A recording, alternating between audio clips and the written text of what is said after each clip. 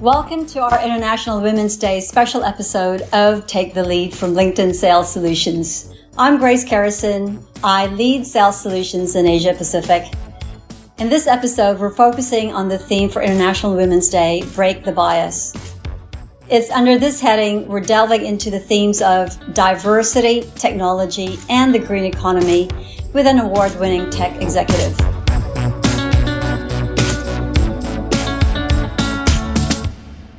Now, the International Women's Day theme of Break the Bias aims to do just that. Eliminate bias, stereotypes, and discrimination, while creating a more diverse, equitable, and inclusive world where these attributes are valued and celebrated. And in doing these things, forge women's equality.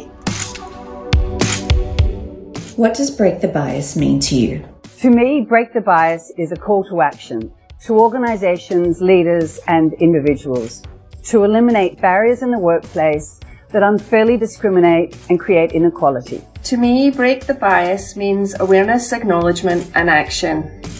We all have biases, conscious and unconscious. Based on our culture, the way we are brought up, our circle of friends, and our past experiences. We will not accept that there is a lack of diversity, a lack of female candidates for any role for which we are recruiting. Breaking the limiting preconceptions of the impact and relevance that STEM has in our everyday lives. By being an upstander and not a bystander, being able to challenge biases that we see in front of us. Acknowledging it can be confronting, and that's why it's important to create a safe space to uncover, share, and address bias. Breaking the bias is about interrupting the bias in every interaction, in every conversation, every day. It's no longer just a Women's Day agenda. So let's all come together and break the bias together every day.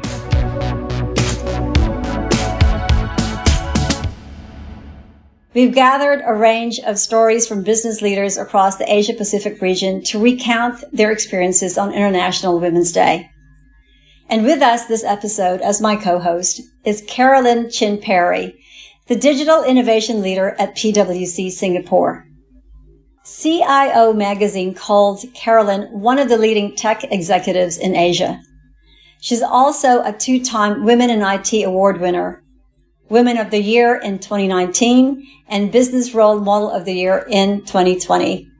Carolyn, thanks for joining the show. Thanks so much, Grace, for the kind invitation to co-host. I'm so pleased to be here to cover important diversity and inclusion topics that will really make a difference to breaking the bias. And it's great to celebrate this day with you. Now, Carolyn, I know that you and I have been working together at an industry level over the past few years. And I know how much digital inclusion means to you, not only as a passion, but it's only one that you speak about to clients and the industry at large. So let's start with the first segment around the case for digital inclusion. Now that pandemic has really pushed many organizations to accelerate the digital transformation journey. However, not all workers are ready for the digital world. Are you able to share why the digital divide is a growing concern, especially here in the region? In our region in Southeast Asia, a third of the population, that's 150 million people, are without access to the digital economy. And it's a growing concern because with the pandemic, and as well as digital transformation, many organizations these days and even socially are moving more and more towards the digital side of things. As a result of that, we're going to see lots of underrepresented groups falling short in terms of getting the right help to actually participate meaningfully in the digital economy. So this means that underrepresented communities, may it be people who may have special needs, those who might be underprivileged, those without any schooling and so forth, are just not going to be able to be part of the very important digital economy. And also, I would say that this is a concern because we really just don't want to have higher levels of unemployment. We really don't want to have an increase in taxes. We don't want an increase in crime around this region. And so there is really an urgent need to address this digital divide by being more digitally inclusive. So how did this digital divide come about? Part of it is due to lack of basic literacy skills. Other times it's lack of basic digital skills. In addition to that, there's also remote locations whereby if you look at countries such as Philippines and Indonesia, where there's, lots of little islands around there, there's not much in the way of infrastructure to support broadband. So as a result of this, people who might actually have digital skills might not be able to access the right kind of broadband for them to participate in the digital economy. On top of that, especially in the world that we live in right now, where there is indeed a pandemic, means that these people who have not been part of this digital economy also will have a lack of access to government e-services, a lack of access to telemedicine, online groceries, and being able to support children in terms of home-based learning. If we speak about children, we know that over the past 12 months, there's been varying degrees of home-based learning with regards to countries where students do have access to their own laptop and the internet, whereas there are other countries like the Philippines as an example, where that's been really, really tough for many young people. I actually wanted to add some statistics from the World Economic Forum to the points that you raised, and specific to women and young girls, that only 21% have access to devices like smartphones. And in some countries, it's actually worse than that. It's up to 52%. And so that creates an even larger divide when it comes to gender. And Carolyn, tell me, what happens if you don't do anything about this urgent issue? Well, it just means that we're going to create a much larger social divide where you have the have-nots and the haves, and also, really unfairness in terms of being able to seek employment, being able to access the right education. It means that, sometimes essential services such as telemedicine and e-government services will not be able to be accessible to people who probably will need it the most. So, in that regard, I would say that there's an urgent need to actually help improve the digital divide, and also to be very mindful about underrepresented communities. Gender is, of course, one of them. It's about special needs. It's about people who live in remote locations. And Carolyn, we're going to be hearing from a number of business leaders who, again, are personally and professionally involved in helping bridge that digital divide. Specific to organizations, PwC are doing a lot in this area, and you are leading a number of those initiatives. Can you tell us a little bit more about them? Yeah, sure. I'm really pleased to share a few examples. One of it was being able to create a digital masterclass to help over 230 plus professionals who work in various charities to come up to speed on what they can actually do in the digital world. This would include things like being able to understand what digital marketing is so that it can spread their brand name, the awareness for their cause, and hopefully obtain more donors. It's also being able to think about how you actually leverage things like social media to reach out to donors who you never reached out to in the past. So being able to reach out to, say, school children or teenagers who maybe in the past may not have been your usual profile of donors, and actually being able to think about micro donations, such as being able to donate part of their pocket money, whether it's $1 a month or $5 a month, towards what's a really worthy cause to help others who are in need. It's also being able to help people who are underrepresented. So, for example, recently we participated in a program together with a particular charity that's trying to help ex-offenders to come up to speed in terms of using smartphones, in terms of looking for jobs online, in terms of preparing for interviews that could be done on video conferencing and so forth. We have also paired up with another charity to help education provider. In this particular scenario, is a charity that specializes in children with special learning needs, to help these education providers with understanding the world of edu-tech, so that's educational technology, in terms of what is best practice in terms of vendor selection. So if you're going to pair up with a particular tech vendor to be able to come up with online curriculum and so forth, what's some of the best practices that you need to be mindful of, what's some of the pitfalls and so forth, and also being able to impart certain skill sets which might not be their usual profile, such as design thinking, to come up with being able to solve complex problems and so forth. So it's really about being able to help charities, non-profits, as well as underrepresented communities to be able to get the right kind of digital understanding, skills, as well as knowledge, so that they can actually have a meaningful impact in the digital economy.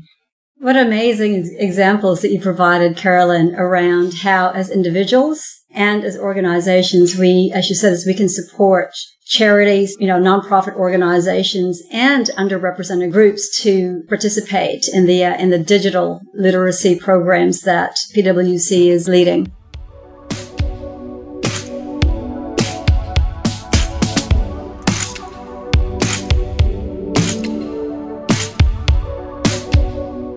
Let's now hear from Jagdish from Tech Mahindra, along with Frank and Ruchi Anand, who are our business leaders from LinkedIn Talent Solutions. Digital literacy, when put into perspective for our organization, actually is 100% because we are an IT and a technology company.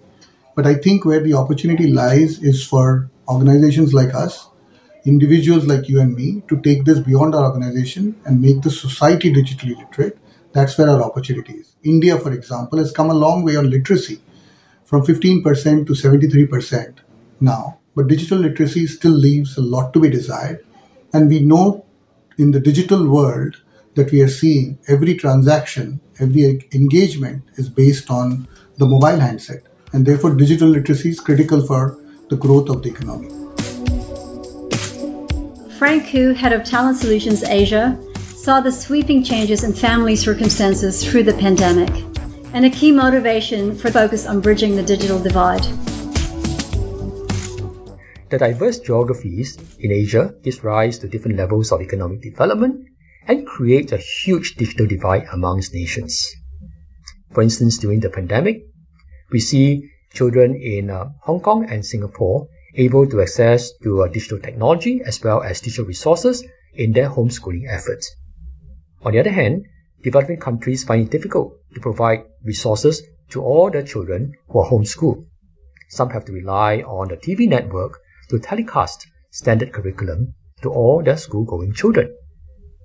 Such digital divide, if not properly addressed, can create huge economic as well as social problems and increase gender inequality. In LinkedIn, we are trying to help address the challenge of digital divide by helping professionals and workers to build digital skills so that they are able to be more productive while working from home and at the same time be able to live better lives. And Ruchi Anand, Head of Talent Solutions India.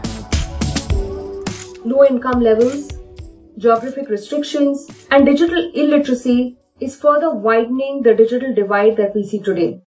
And it's our collective responsibility to take action. At LinkedIn, we have the opportunity to work with governments, like we are currently working with the state government of Andhra Pradesh, along with Microsoft, to upskill 160,000 students, of which 50,000 are girls, with digital skills to help them find the right jobs. We're working with social impact partners like Aspire for Her that works towards bringing women back into the workforce, and especially women who've lost their husbands during the last few waves of COVID. They've been able to make so many women financially independent. One of the most heartening stories I recently came across was of this tribal girl who got access to digital learning thanks to our social impact partner, Fuel. They were able to help her with more STEM skills, and she's landed an internship with a large organization like HCL. This is truly life-changing, not just for her, but her entire family.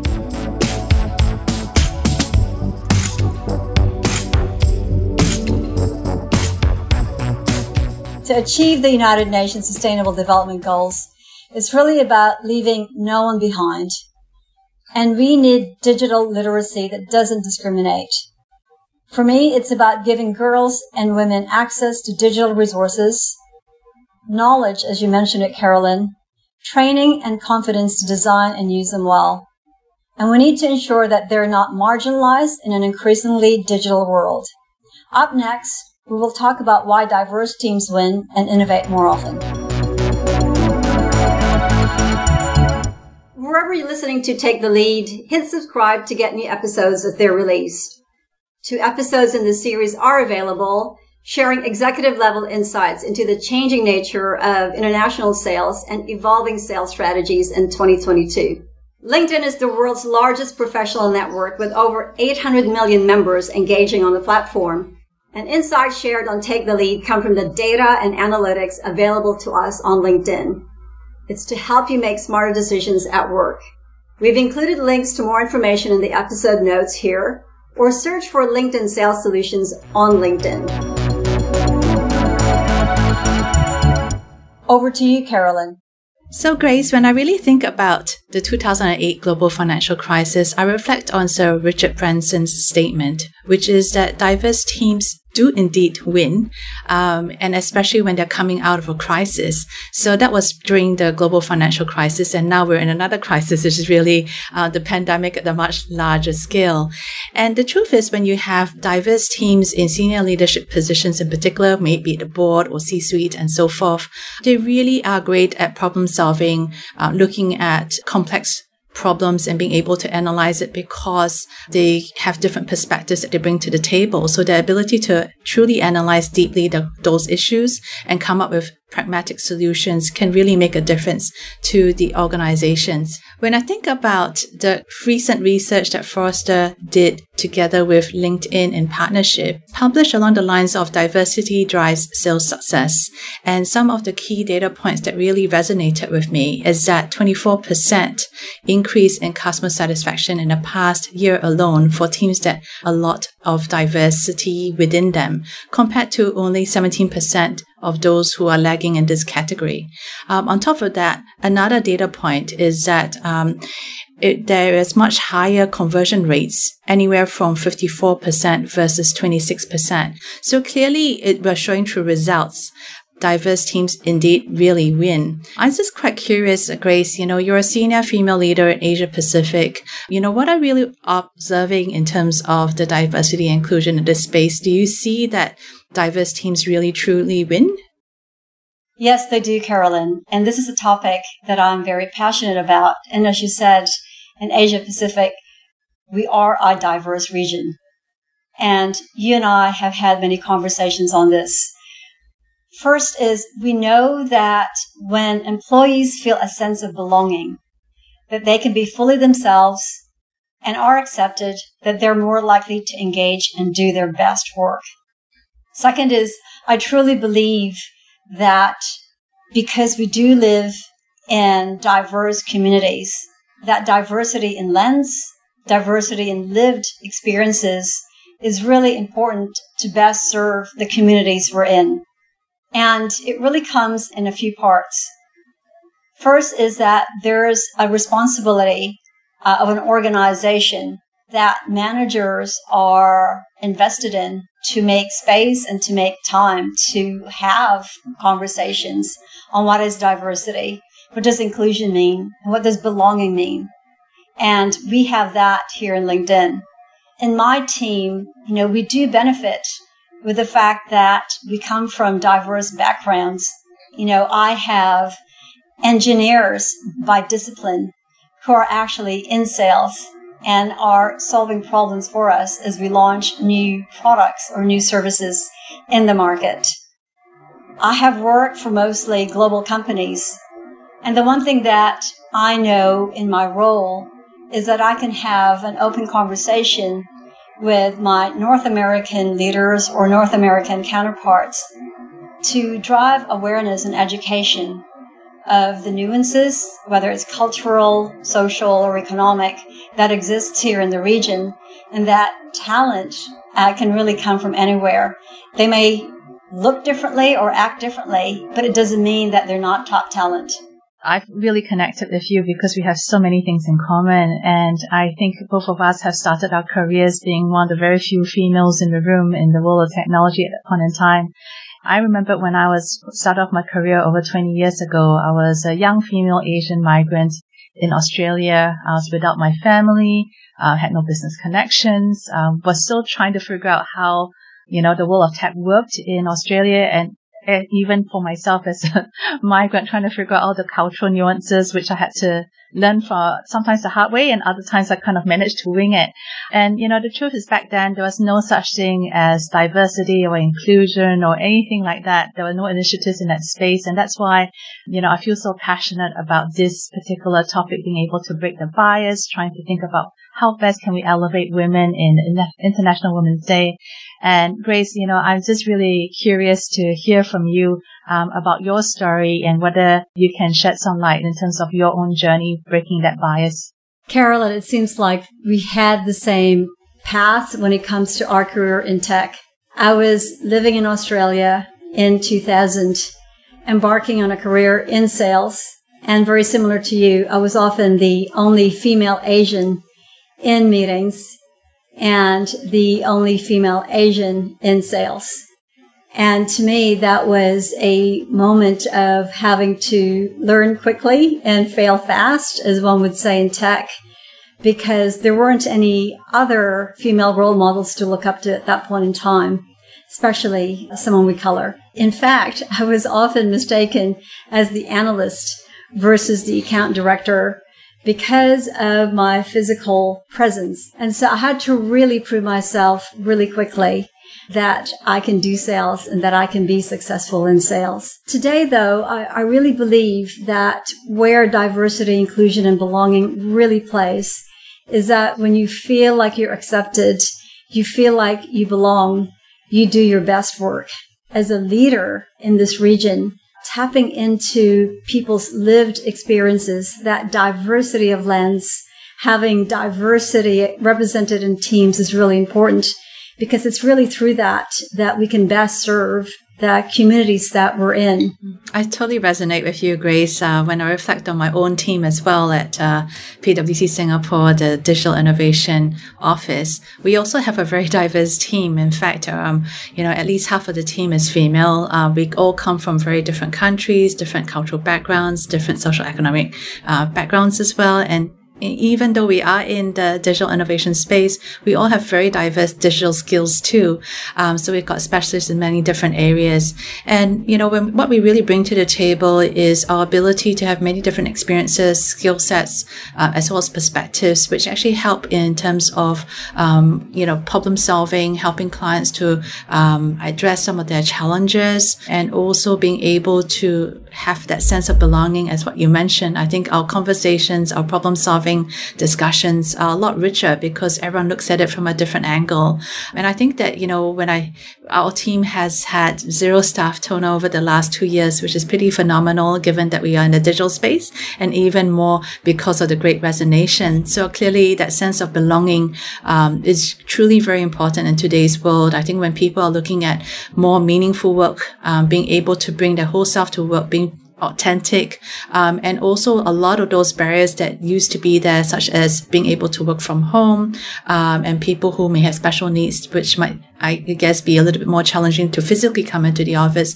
All that is now all gone. So if I think about the pandemic, not all of it has been bad. I think that it actually gives us a pathway to actually be more inclusive in the workforce. And to me, Carolyn, that really starts with leadership and managers within organizations. Part of this is really tapping into talent pools that potentially never had the opportunity before. So embracing remote work, embracing hybrid work enables you to provide that flexibility that potentially women in underrepresented groups didn't have previously. I also feel very fortunate that, again, being Asian female leader in the region, that I do represent this region at a global leadership level. I like the fact that I can have an open conversation about the cultural nuances to be a successful leader here. Absolutely. Completely agree with you on that note. And with that, Carolyn, when it comes to diverse teams winning and innovating, is it really about potential and pedigree? Let's hear from some of our senior executives across the region. Here's a story from Christine Fellows, Managing Director of NBC Universal, about her experience starting out as a young leader and the value of diverse teams.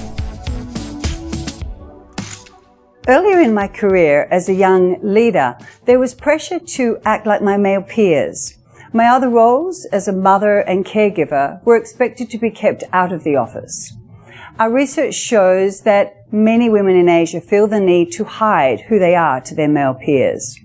Today, as a leader, I'm committed to building a workplace where everyone can bring their whole selves to work. We value and celebrate diversity, And we're building a truly inclusive organisation where everyone can thrive, advance and feel equal opportunity irregardless of gender. Research shows that organisations that move beyond performative DEI measures to develop policy around diversity inclusion, demonstrate visible proof and reinforce a culture of equality will see benefits to their business performance. Diversity correlates positively to sales success, employee engagement, and the ability to attract and retain talent. Tarani Jagatiswaran is Partner for Social Impact Consulting at Deloitte Australia and knows the value of diversity in workplaces. As a consulting partner at Deloitte, I have the privilege of serving Australia's social sector, a sector that works tirelessly to build a better Australia. To serve this sector well, and to better mirror the diversity of the communities that it serves, we too have been intentional about building a diverse team, represented by people from diverse genders, cultures, socio-economic backgrounds, age and education. And the result is always richer. Because in our experience, diverse teams not only bring diverse skills, they bring different lived experiences and their stories to designing solutions that better meet the needs of diverse communities that we serve. Let's hear from Meenu Bagla, Chief Marketing Officer of Scient, who explains why diversity in teams matter. Well, I get asked this question a lot, potential versus pedigree. And there are dime a dozen examples where we have seen that professionals are hired based on the B schools that they have gone to, the courses that they have taken, the brands that they have worked for. But I can tell you from my own experience that growth happens and success happens when there is a diversity of thought, there is diversity of ideas, and there is diversity of perspective. And that clearly happens when there is a potential, there's a hunger to think differently. I can give you my own team's examples. I have in my team people who are ex-writers, people who are not necessarily worked in corporate, people who have come from startups, and people who are not even necessarily MBAs. Because I believe that this practice is something that I need to start, that I need to evangelize, that I need to practice as a leader. So for me, definitely potential comes first, because pedigree might get you into the organization, but potential is what's going to take you far. So that's my perspective on potential versus pedigree. The third and final segment of this episode is a conversation on gender parity and equity as our biggest opportunity to break the bias and for all of us to succeed in the green economy.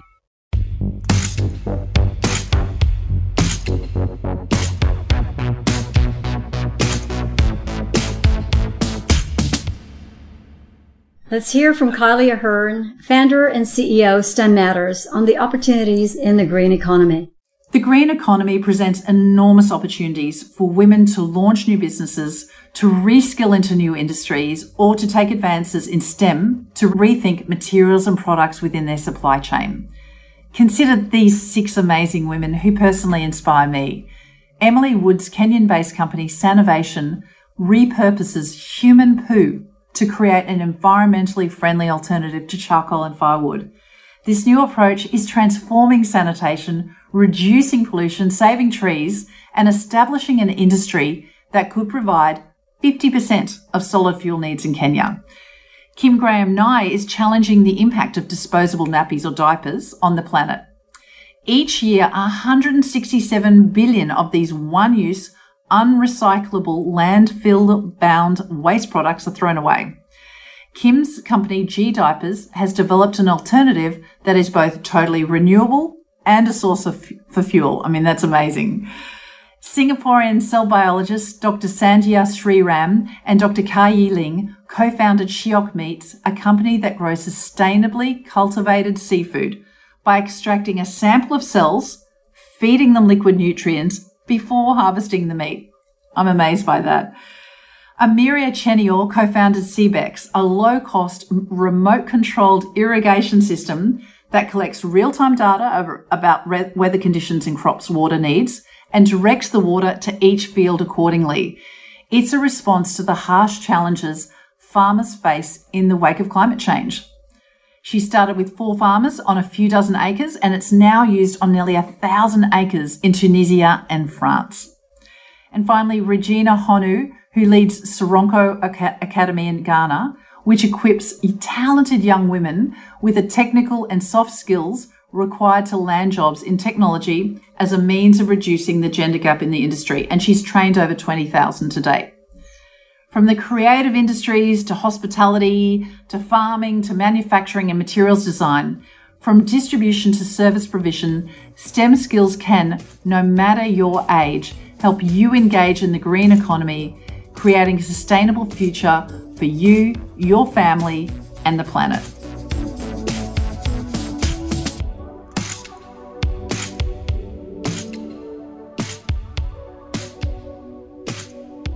Carolyn, how much have you been hearing about the green economy?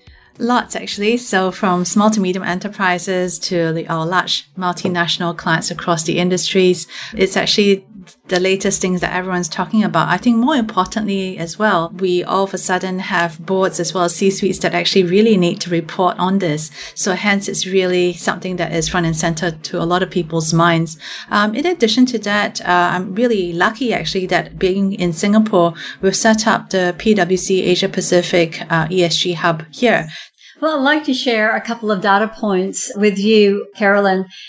The global green technology and sustainability market is projected to grow from 10.2 billion in 2021 to 74.6 billion by 2030.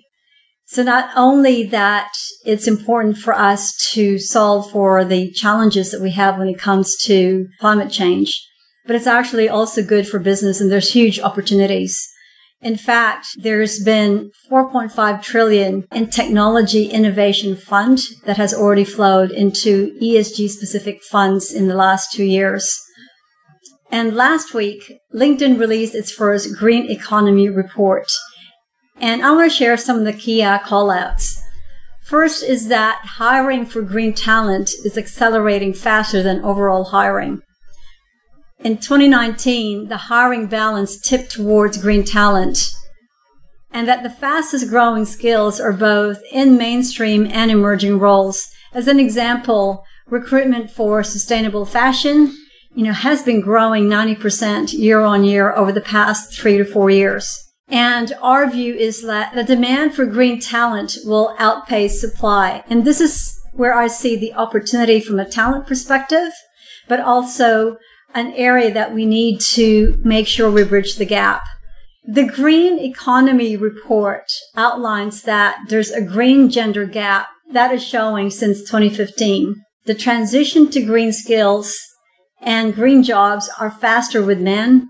And key to this is that transition varies by country and income levels. And Carolyn, that last bullet point really loops back to the digital inclusion that we spoke about. Yeah, absolutely, Grace. I mean, the truth is we can't run away from the green economy, but it's also equally as difficult to separate the green economy from technology.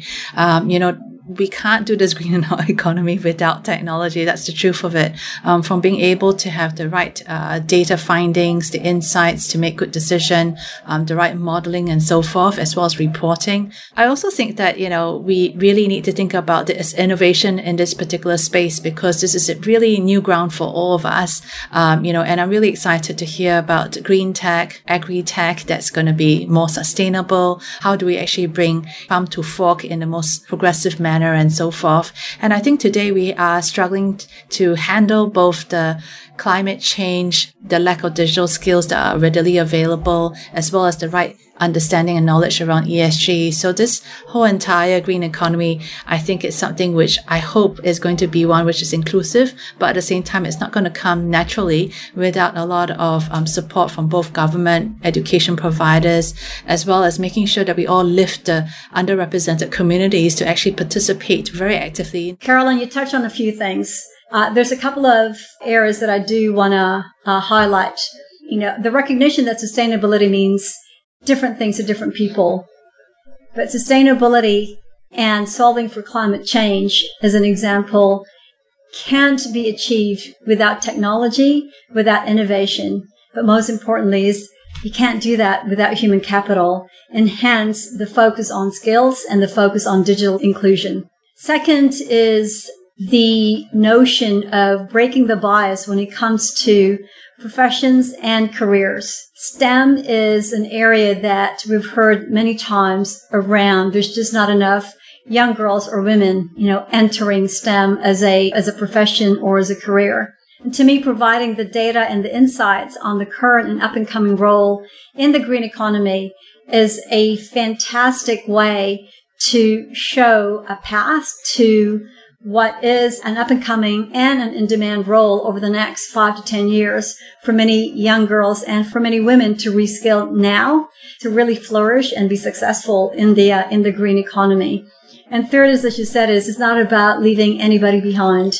Because we have the data and we have the insights, it's about government, businesses, and industry really working together to accelerate that transition of the workforce of today and the workforce of tomorrow towards the green economy.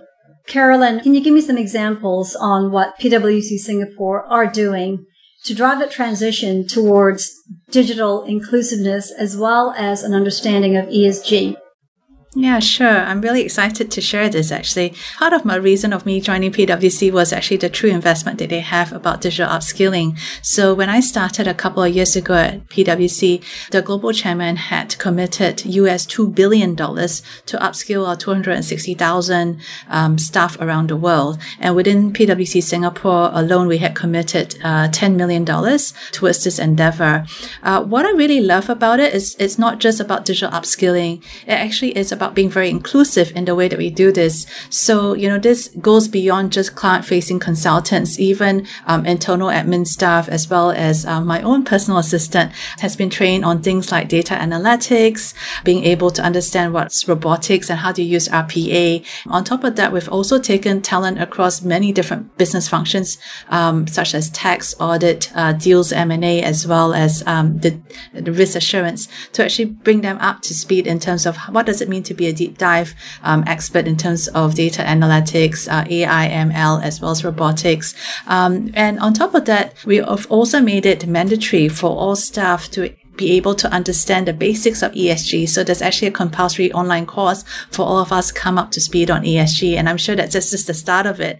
That's great, Carolyn. And by the way, from a LinkedIn perspective, we have LinkedIn learning courses available for companies to tap into to better understand what is ESG, what is sustainability, and in recognizing that this could mean different things to different people. There is a common theme across the three topics that we've discussed today, and that theme is that businesses, industry, and government really need to work together to move the needle, whether that's for digital inclusion in bridging the digital divide, whether it's gender gap and breaking the bias on talent, and transitioning the workforce in an inclusive manner to the green economy. As we close off today's Take the Lead podcast celebrating International Women's Day, what do you think are some of the actions that companies and leaders should be thinking about or making across the three topics that we discussed?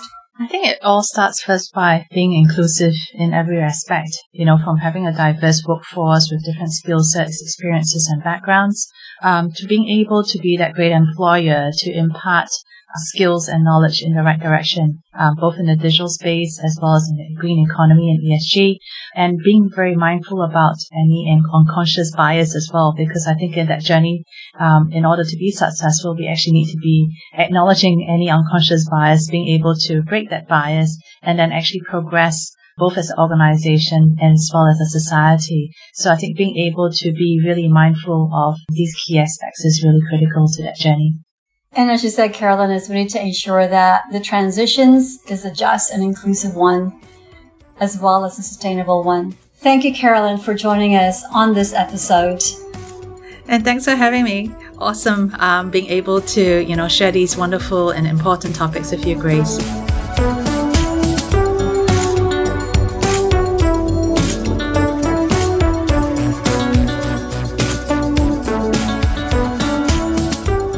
Wherever you're listening to Take the Lead, hit subscribe to get new episodes as they're released. 2 episodes in this series are available, sharing executive-level insights into the changing nature of international sales and evolving sales strategies in 2022.